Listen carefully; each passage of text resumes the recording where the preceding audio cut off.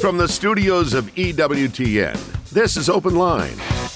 With today's host, Father Brian Mullady. In North America, call toll-free 1-833-288-EWTN. That's 1-833-288-3986. Outside North America, call 1-205-271-2985. Or send an email to openline@ewtn.com. A tremendous Thursday to each and every one of you. Thanks so much for tuning in to EWTN's Open Line. If you'd like to be part of the program, the number is 833-288-EWTN. That's 833-288-3986. If you're outside the United States and Canada, we'd still love to hear from you. That number is 1-205-271-2985. And we will even put you straight to the front of the line at 1-205-271-2985. And you can always send us an email. That email address is openline@ewtn.com. I'm Jack Williams, Michael McCall producing the program. Our celebrity call screener today is Mr. Tom Price, and Ace McKay handling our social media efforts. So if you're watching us on YouTube and Facebook Live, you can type a question into the chat window, and it may find its way to us by the end of the program. And our host is every Thursday from Portland, Oregon, Father Brian Mullady. How are you? I'm just fine, thank you. So you're going to talk about Catholic education today. Yes. Well, education in general, but especially as respects our experience of it at the moment, what it should be and what it actually is. This is Catholic Schools Week, and so it's most fitting. I was talking to a friend of mine, a layman, the other day, and he was lamenting, I guess you could say, the demise of schools in our country. After all, when Harvard's principal faculty are all in trouble for plagiarism now, and it seems that they don't have much on the ball intellectually, one wonders what is actually going on with the whole thing. Now, as a product of Catholic schools, I went to the sisters during the 50s. Then I changed my father was transferred, and so I couldn't afford the Catholic school where I was, and it was rather far away. So instead, in high school, I went to public school. So I have an experience of both. The purpose, let's just say it first of all education is to supplement parental instruction. So the parents are the primary educators. Also, in Catholic ideas, the primary purpose of all education is not to impart reading, writing, and arithmetic. It's a school or education in the virtues. That's what its final impetus actually is. Well, that being said, why don't we have that today? Because we don't in many, many places. And part of the reason is because of our whole idea what's involved in education and truth. As someone who's been a lifelong educator, when I took teacher training many years ago in Los Angeles, we were asked, because these people were all teachers, we used to go after school, by our professor, who was a Lutheran who had been a public school teacher in Los Angeles for 20 years, to describe why you discipline children. So this nice young lady who taught the 6th grade said, well, you discipline children to keep them from interfering with each other's freedom. So the self-discovery they can make within is something they can be set free to examine. In other words, it's about the self. So when we got to me, they said, why do you think you discipline children? And I said, well, you discipline them to make them better. Well, she looked at me and she said, where did you ever get a ridiculous idea like that? Well, I said, you'll find it in Plato and Aristotle. Well, the teacher started to laugh, and he said, thank you, thank you, thank you. I've been waiting for 20 years for someone in this class to mention Plato and Aristotle. Thank you for doing it. Because remember, they were concerned for the objectivity of education. In other words, truth for them was the conformity of the mind to the thing. And all things being equal, and St. Thomas would more or less describe it this way, things reflect the truth which God has put in them, because he's the origin of the difference between X, Y, and Z. The human mind discovers such a truth, and the more it conforms to what it's discovered in things, the more it conforms to the truth which God has placed in the world. But the human mind, or human subjectivity, or human emotions, or however you want to put it, doesn't discover it doesn't make the truth of anything. It merely discovers an already existing truth. Now, the last 200 years since the beginning of the Enlightenment has been a progressive attempt, which culminated with Kant, the German philosopher Kant, to basically evade this truth. Kant agreed with certain philosophers in the 18th century that you couldn't find the truth objectively in things. This is especially true of the truth of God, which should be the primary object of our study in all schools. But he was a passionate and pious German Lutheran. So he believed that you had to know something about God, but he didn't believe you could find it in nature. So he said, well, if the things aren't true because they've received this plan from the hands of a loving creator, then the truth must be in me. Whatever I need, whatever I think, however I feel, whatever I'm like, that's what the truth is, and it can change. And you determine truth democratically, basically, by voting on it.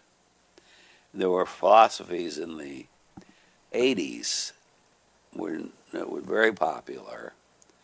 Lawrence Kohlberg springs to mind, which became for the Catholic Church, unfortunately, the source of their ideas about truth in Catholic schools, where Kohlberg basically thought, again, that there wasn't anything inherently unintelligent in the world, that my feelings created the truth.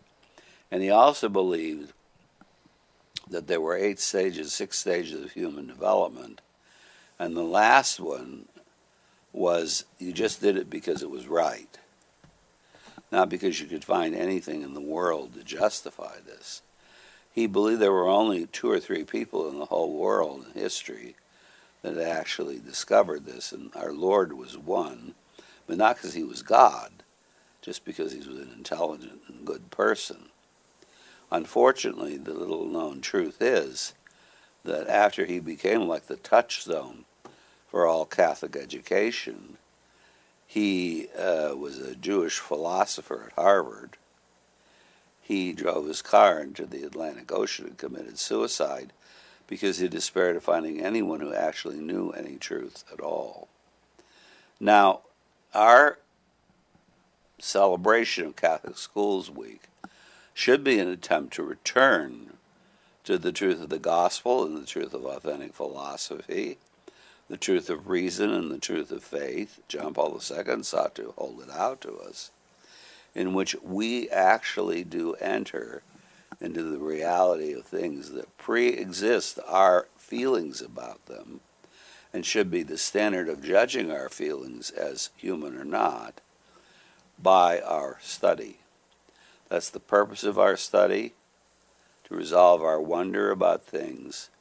The ultimate object of our study has to be God, and of course it's Christ is the way to God now. That would include Christ, and that this is not only possible, but it is desirable. 833-288-EWTN is our toll-free number. It is a free telephone call anywhere in North America. 833-288-3986. If you're outside the United States and Canada, pick up the phone and give us a call. We've got open phone lines for you at 1-205-271-2985, and we'll even put you straight to the front of the line at 1-205-271-2985. If you're in the United States and Canada, give us a call, 833-288-EWTN. That's 833-288-3986. It's Open Line Thursday with Father Brian Mullady.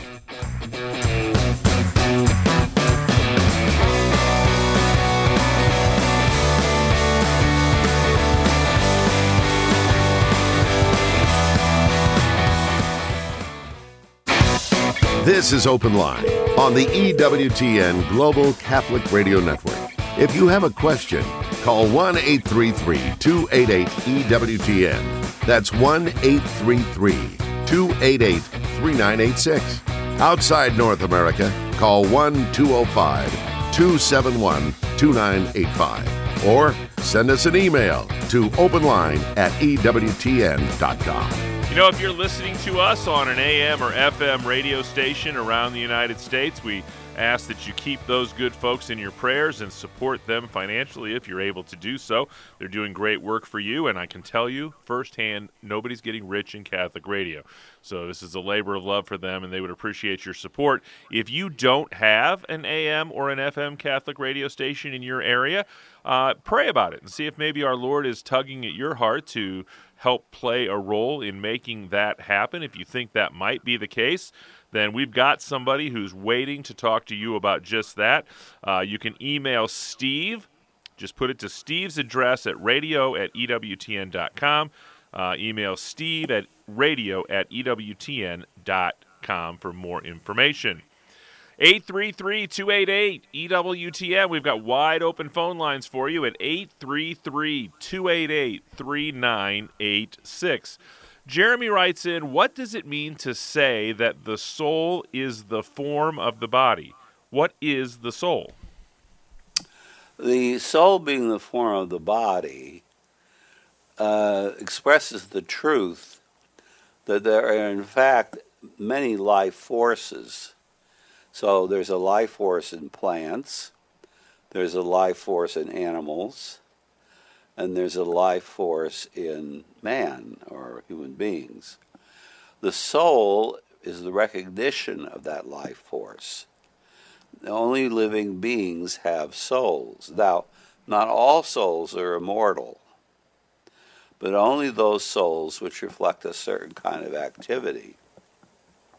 In the case of plants and animals, their activity ends with material creation. And so plants have their glory where they show forth the flowers or the fruit or whatever. Animals eat this and demonstrate the unity of many different functions in one thing. But only in man can we go beyond the material or to the spiritual.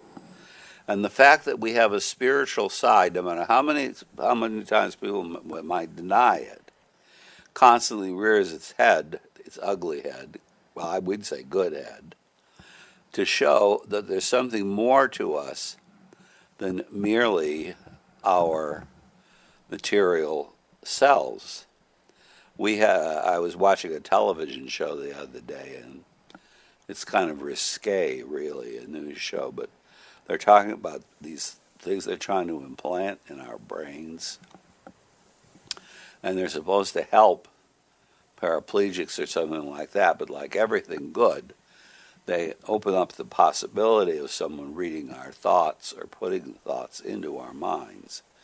Well, one of the a woman who was pretty liberal, she's a libertarian, she said, I don't want this. The only thing I have that's my own are my thoughts, my interior life.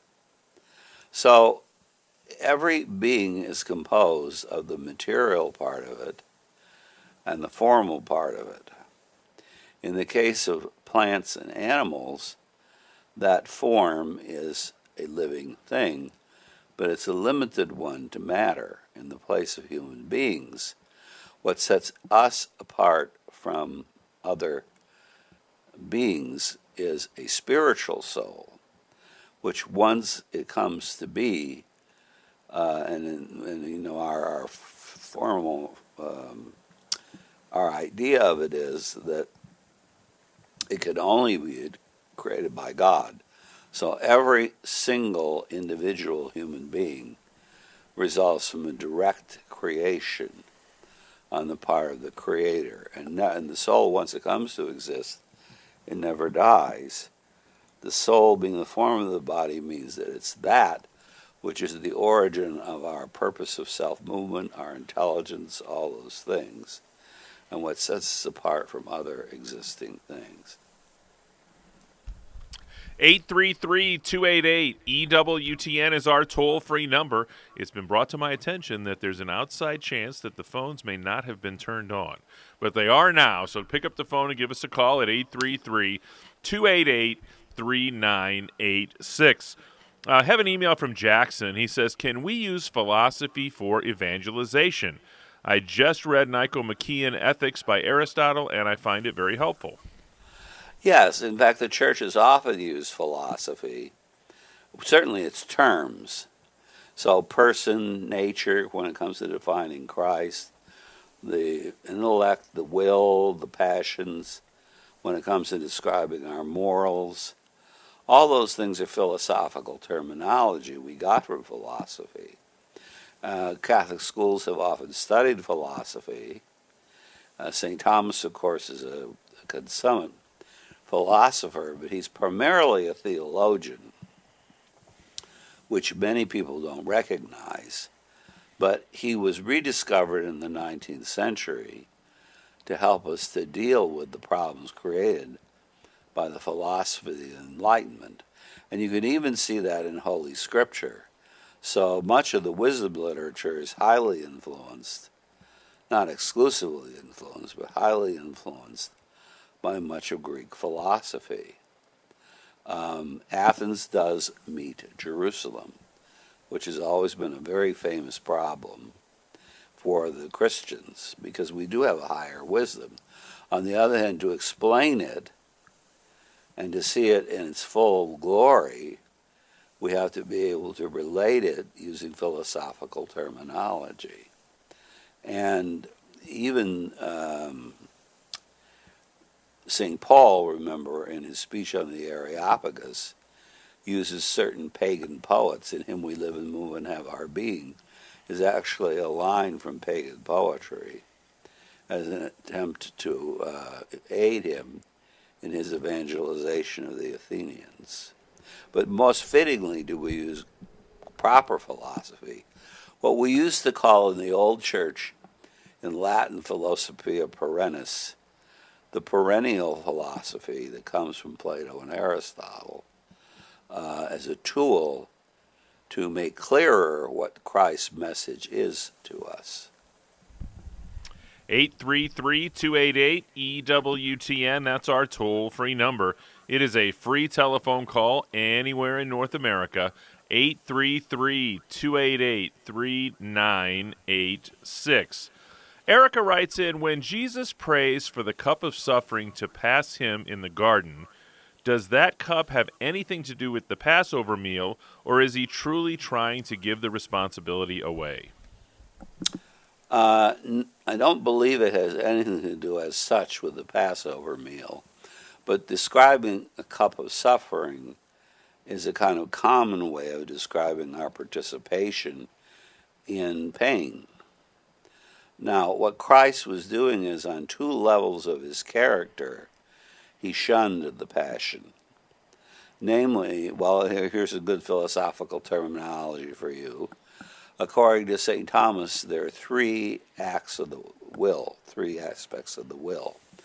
They're all drawn to good, loving good in us. The first is a good which is experienced as feeling. So it causes me sorrow, or I participate in the cup of suffering when I cut my body, The second would be the will as nature, because I have a natural tendency to preserve my own life. So when my life is threatened, this is also something which I shun.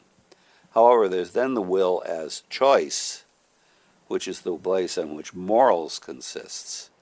Now, a good analogy for what occurred in the garden is that many of us experience often, in part, when we're at a certain age, the suffering that comes to us from concupiscence, from pain, and from our life being threatened.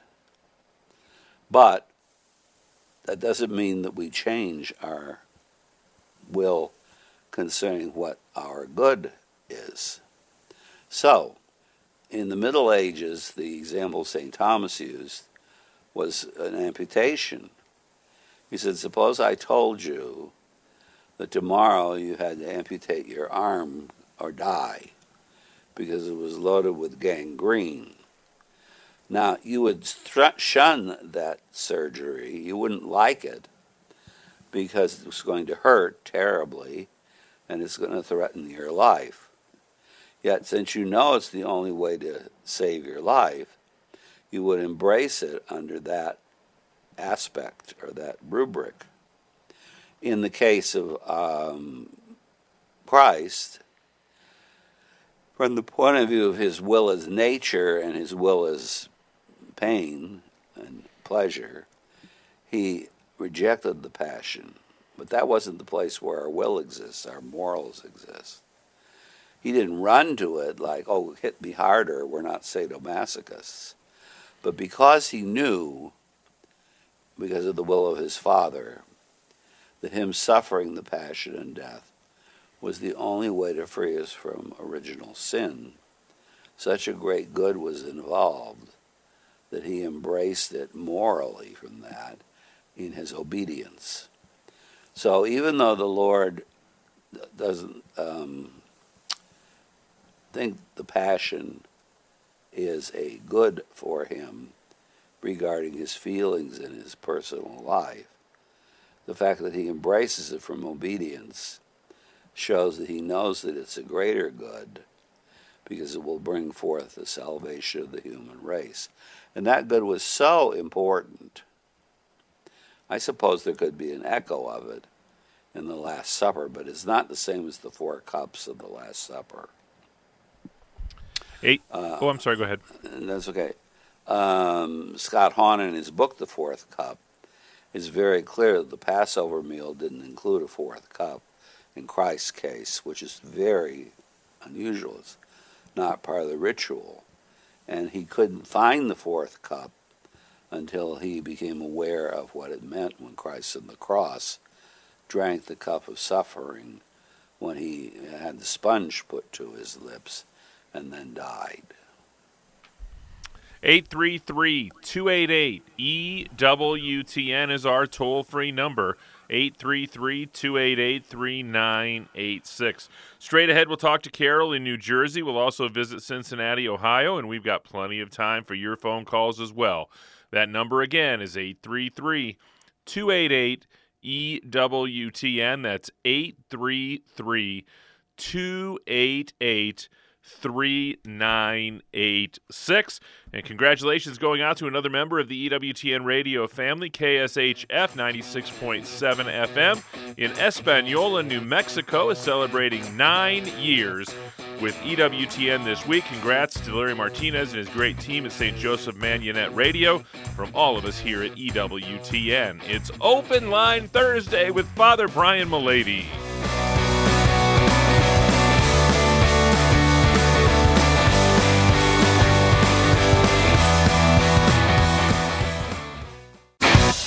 This is Open Line on the EWTN Global Catholic Radio Network. 833-288-EWTN is our toll-free number. If you tried at the beginning of the program and didn't get through, give us a shot now. We've got the phones open for you at 833-288-3986. Carol is in the great state of New Jersey. She's listening on Sirius XM Channel 130. Carol, thanks for holding. You're on with Father Brian Mullady. Oh, hi, Father. I'm calling because I have been listening to an Australian Catholic broadcast, and they were talking about the destruction of the Second Temple in 70 A.D., and what the commentators said was that it was the second coming of Christ or the middle coming of Christ. And I had never heard anything like this, so I thought I would ask you, is this true, that it's the second coming, or maybe you could explain it? Well, I've never heard that either. There's only two comings of Christ. There's the one in humility when he died on the cross, and then there's the one at the end of time when he comes again in glory, as far as I'm aware. And the destruction of the temple in 70 A.D. doesn't really enter into any of those dramas. In fact, the Jews are trying to rebuild the temple now. Of course, they'll have to get rid of the Muslims at the Dome of the Rock, which might be a difficult feat. They're apparently breeding the red heifer, which was the sacrificial lamb to sacrifice animals again, which also seems very, very bizarre to me in this day and age. But no, I never heard any such thing. I think that's his own idea. Yeah, I wish we had more info, Carol. It's news to me as well, but thanks so much for the phone call. We appreciate it today. 833-288-EWTN. That's 833-288-3986. We head next to Cincinnati, Ohio. Bradley's listening on Sacred Heart Radio. Bradley, you're on with Father Brian Mullady. Hello, Father. Hi. I am Catholic. I belong to the Archdiocese of Cincinnati. We had previously homeschooled our children, but with Catholic homes week or Catholic school week, you mentioned you have to basically bring back the old church and teach how Catholic schools had taught in the past.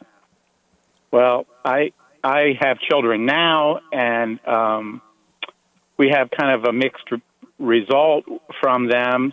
We had homeschooled them so we could teach them the faith at home.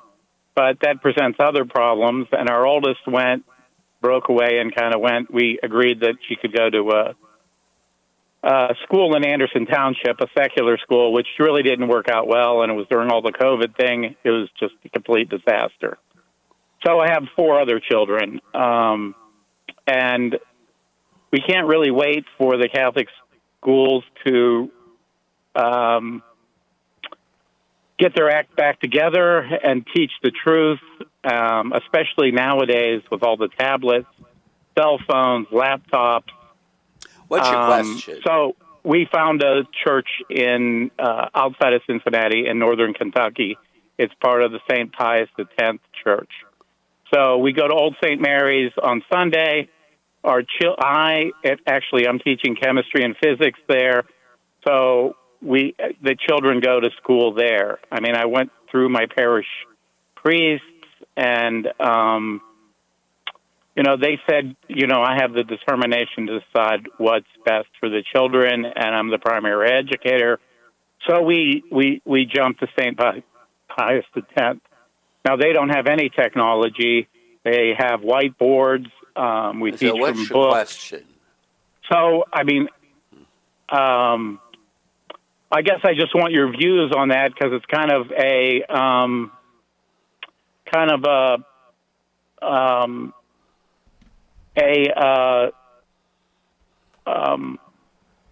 I mean, it's not exactly, I mean, they say they're Catholic. I mean, I don't know what the Archdiocese and the Pope's view on that is, but they seem to be doing a good job with the kids, and they're teaching, I guess it's pre-Vatican II religion. Well, there's no such thing The truth is always the same, first of all. Secondly, as far as the Pius X, there are things they teach that are false. So I'd be aware of that, and I wouldn't send my child to a place like that. Thirdly, I don't think you understood the point I was trying to make. And the point I was trying to make was, as a secular book, The Closing of the American Mind said in 1985, that schools, all schools, even the school I went to, which was a public school after I finished with the sisters, used to have the truth, the objective truth as their purpose. Now they don't. There's no such thing as the objective truth. So if you think that your child is getting something out of that, it's fine. But they're also getting some error out of it, too, especially errors that have to do with Vatican II and other councils that all agreed on certain things. Regarding whether the Archdiocese approves or not, that's neither here nor there. The question is, what's the content? And does the content correspond to an objective search for the truth or to a subjective one? Or is it just about everybody looking the same and things like that? So I would say that your option of homeschooling, even though it has some liabilities too, is today probably the best, unless you can find a Catholic school, and there are them coming back. They have these classical schools that are coming back now in parish education, parochial school education. I can think of two just off the top of my head, in my knowledge, that do a classical curriculum, sort of like the great books. What I would not do is send my child.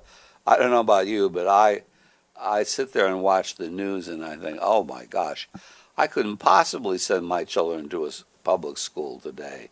I had a fairly decent public education, but they didn't get us into transsexualism and try to have us have sex change operations without talking to our parents. The school didn't talk about anything like that. They just tried to educate you as best they could. So that's my reflection on it all. God bless you, Bradley. We'll keep you in our prayers. I had a terrific public school education as well, and I could not even fathom wading into that water today with the way that things have changed. Right. Next up is Pam. She called us at 833-288-EWTN. She's in North Carolina listening on iHeartRadio. Pam, you're on with Father Mullady. Hi, Father. Thank you for taking my call. I was just wondering if the church had any logical teaching about all the news today about UFOs and how we should regard it. And the reason I even care is I'm afraid that we may get some message from somewhere that's, contrary to truth, and people are going to be fooled if they think it's real or something. Oh, yeah, Star Trek is the new philosophy. I don't think we have any opinion about that. I have to admit there are mysterious phenomena in the universe. Whether we have space capsules or not from Mars, like they say is the case in New Mexico, I'm not sure of that. I think that's probably, even then, that is still speculation, although there are very mysterious things in the universe. And but I would beware of extrapolating that too far. And the church really hasn't weighed in an official manner, have they? No, not at all. I mean, to state that there are Martians and we need to evangelize them? No. God bless you, Pam. We head next to Denver, Colorado. Barb is in the great state of Colorado listening on the EWTN podcast. Barb, thanks for holding. You're on with Father Mullady. Thank you. We had a conversation at Bible study the other day, and I know that when they do the penitential rite during Mass, that venial sins are forgiven. Does receiving communion also remove venial sin?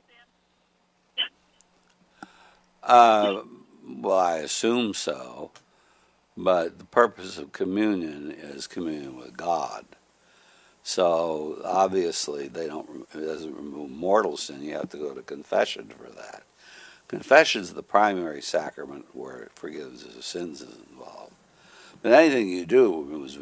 Venial sin is only sin in a certain respect. It's not formally speaking sin.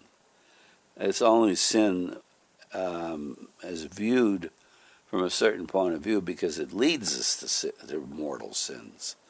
If the definition we have of sin, which is any word, deed, or desire contrary to the eternal law, is not a definition of venial sin, only a mortal sin.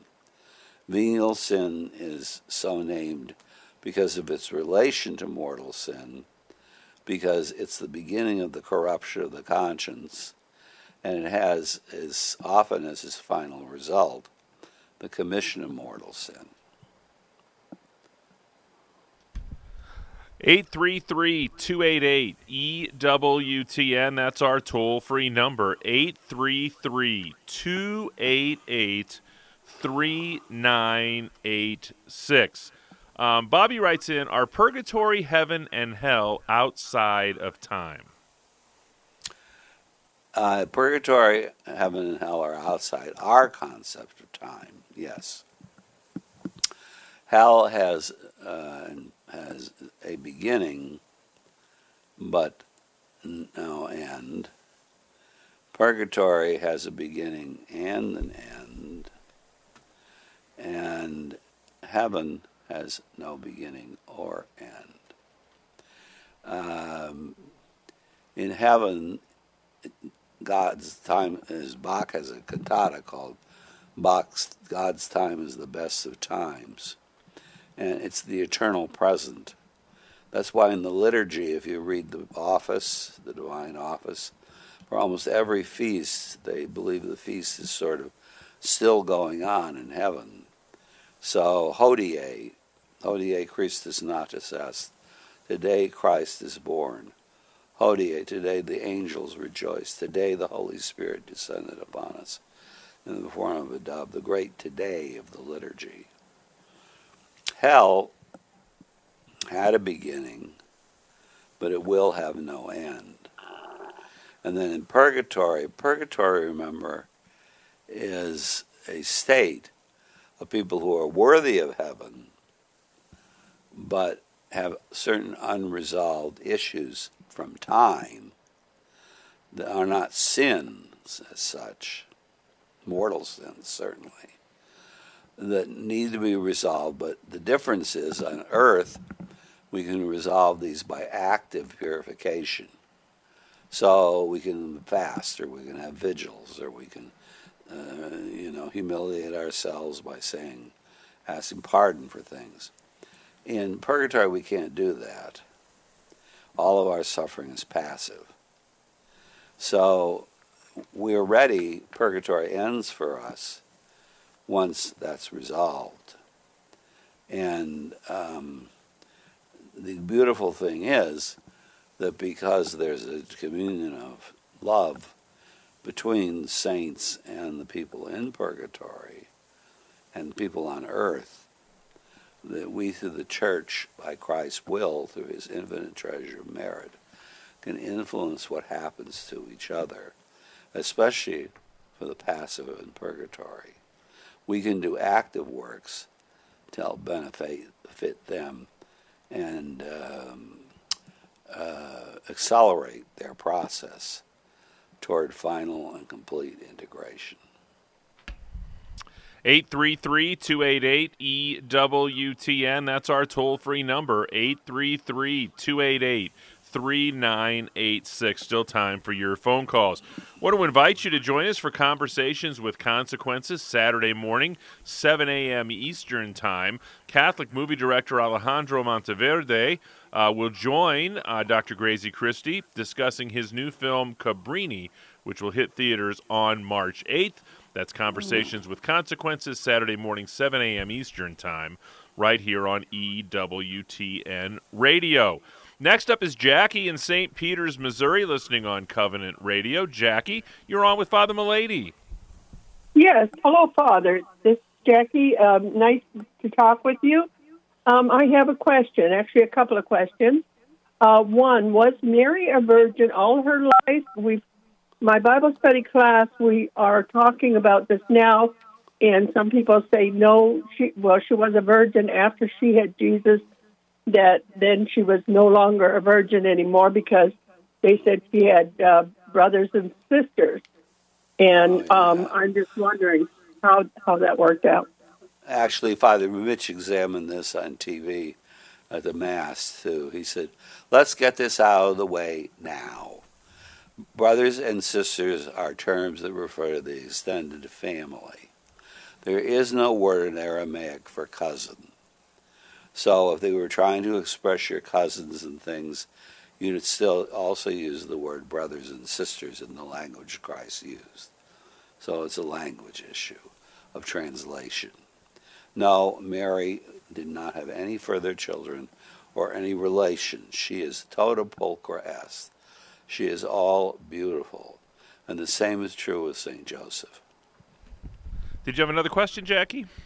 No, I guess that answers my question. That's the way I understood it, but other people said no, and they said, well, Joseph was, also the other question was that Joseph was married prior to Mary. He had been married before and had children. How can they possibly know that? I mean, there's no evidence for that. Yeah. Is it the fact that Joseph is often portrayed as an old man? Because the reason the Christians portrayed him as an old man, on the pictures, the icons, is precisely so he wouldn't be able to conceive.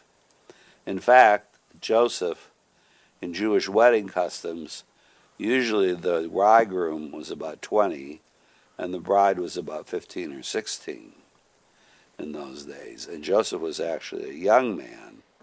How could he fly into Egypt when he was 80 years old? It would be impossible.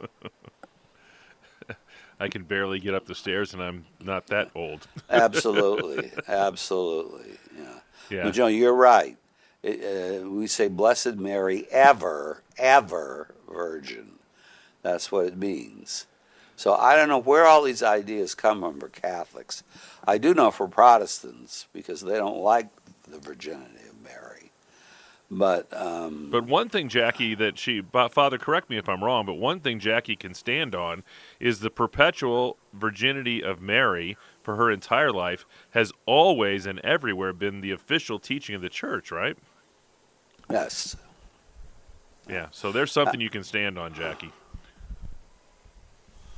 Yeah, but why these people change it? It's because today we have a sex-mad culture, and we hate the idea that Mary and Joseph could both have been virgins for life. Thanks, Jackie. We'll keep you in our prayers, you and your Bible study. 833-288-EWTN. That's our toll-free number. We could probably still squeeze in a call or two at 833-288-3986. Eileen purchased a candle that had been blessed by a priest, and she wants to know if that is the sin of simony since she bought it knowing that it had been blessed. If it is, it's a very minor venial sin. Gosh, a candle, it's nothing. It means nothing. St. Thomas, even, when he talks about theft, because theft admits of greater or lesser, as you know, he says, to steal an apple from a stand is almost nothing. Now, we don't look on it that way because of our capitalist culture. But St. Thomas viewed that as minor and not really having to do much with morals. But he shouldn't have sold it to you if he knew it was already blessed. Because you don't sell blessing. The whole purpose of the idea about simony is Simon Magus tried to buy the power, spiritual power from the apostles, as though you could put a price on it. So the sin of simony is to try to sell the sacred. You can sell the material the chalice is made of. It's gold and things like that, but you can't, we don't bless it beforehand precisely to resolve such confusion.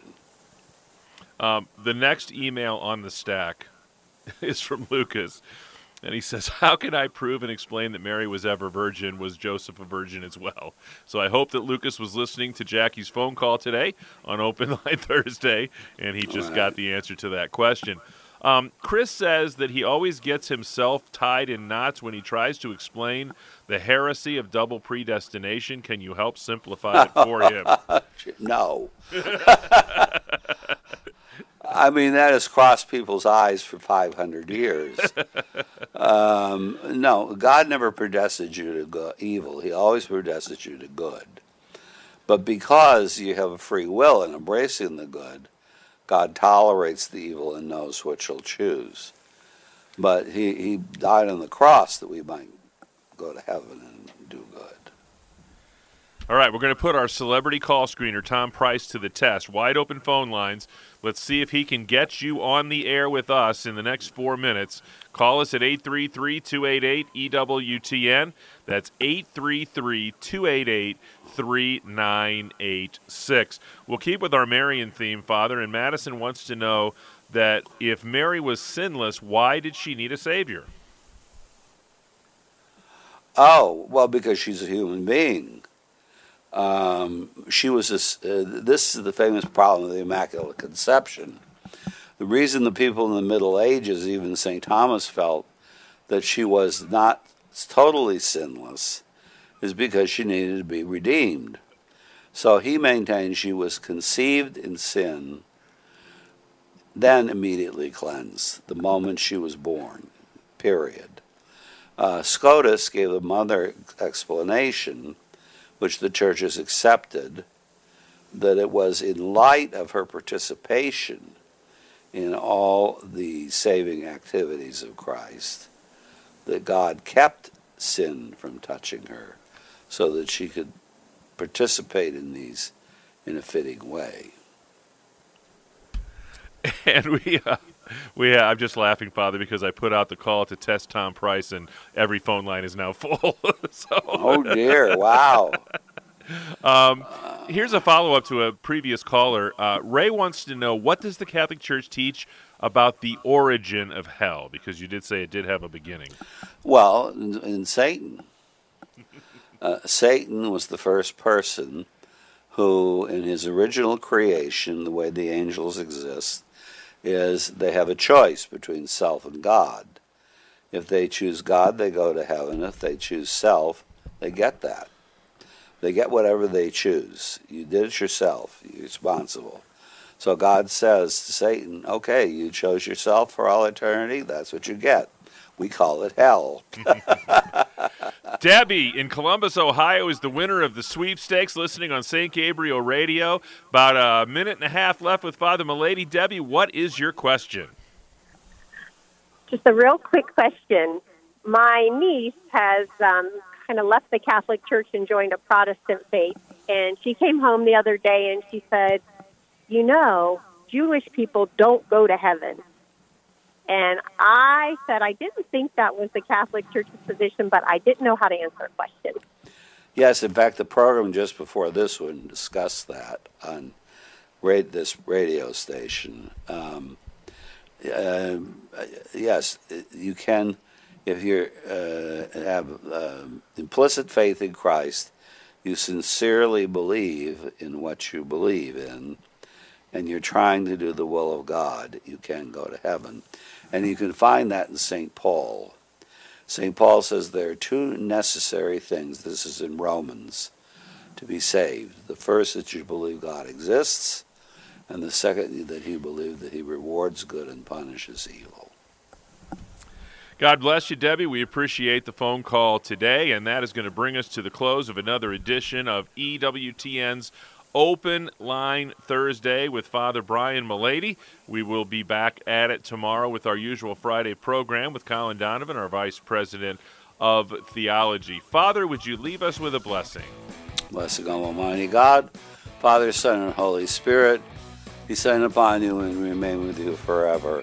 Amen. Amen. On behalf of our host, Father Brian Mullady, our producer, Michael McCall, our celebrity call screener, Mr. Tom Price, and social media maven, Mr. Ace McKay, I'm Jack Williams. Thanks so much for tuning in to EWTN's Open Line Thursday.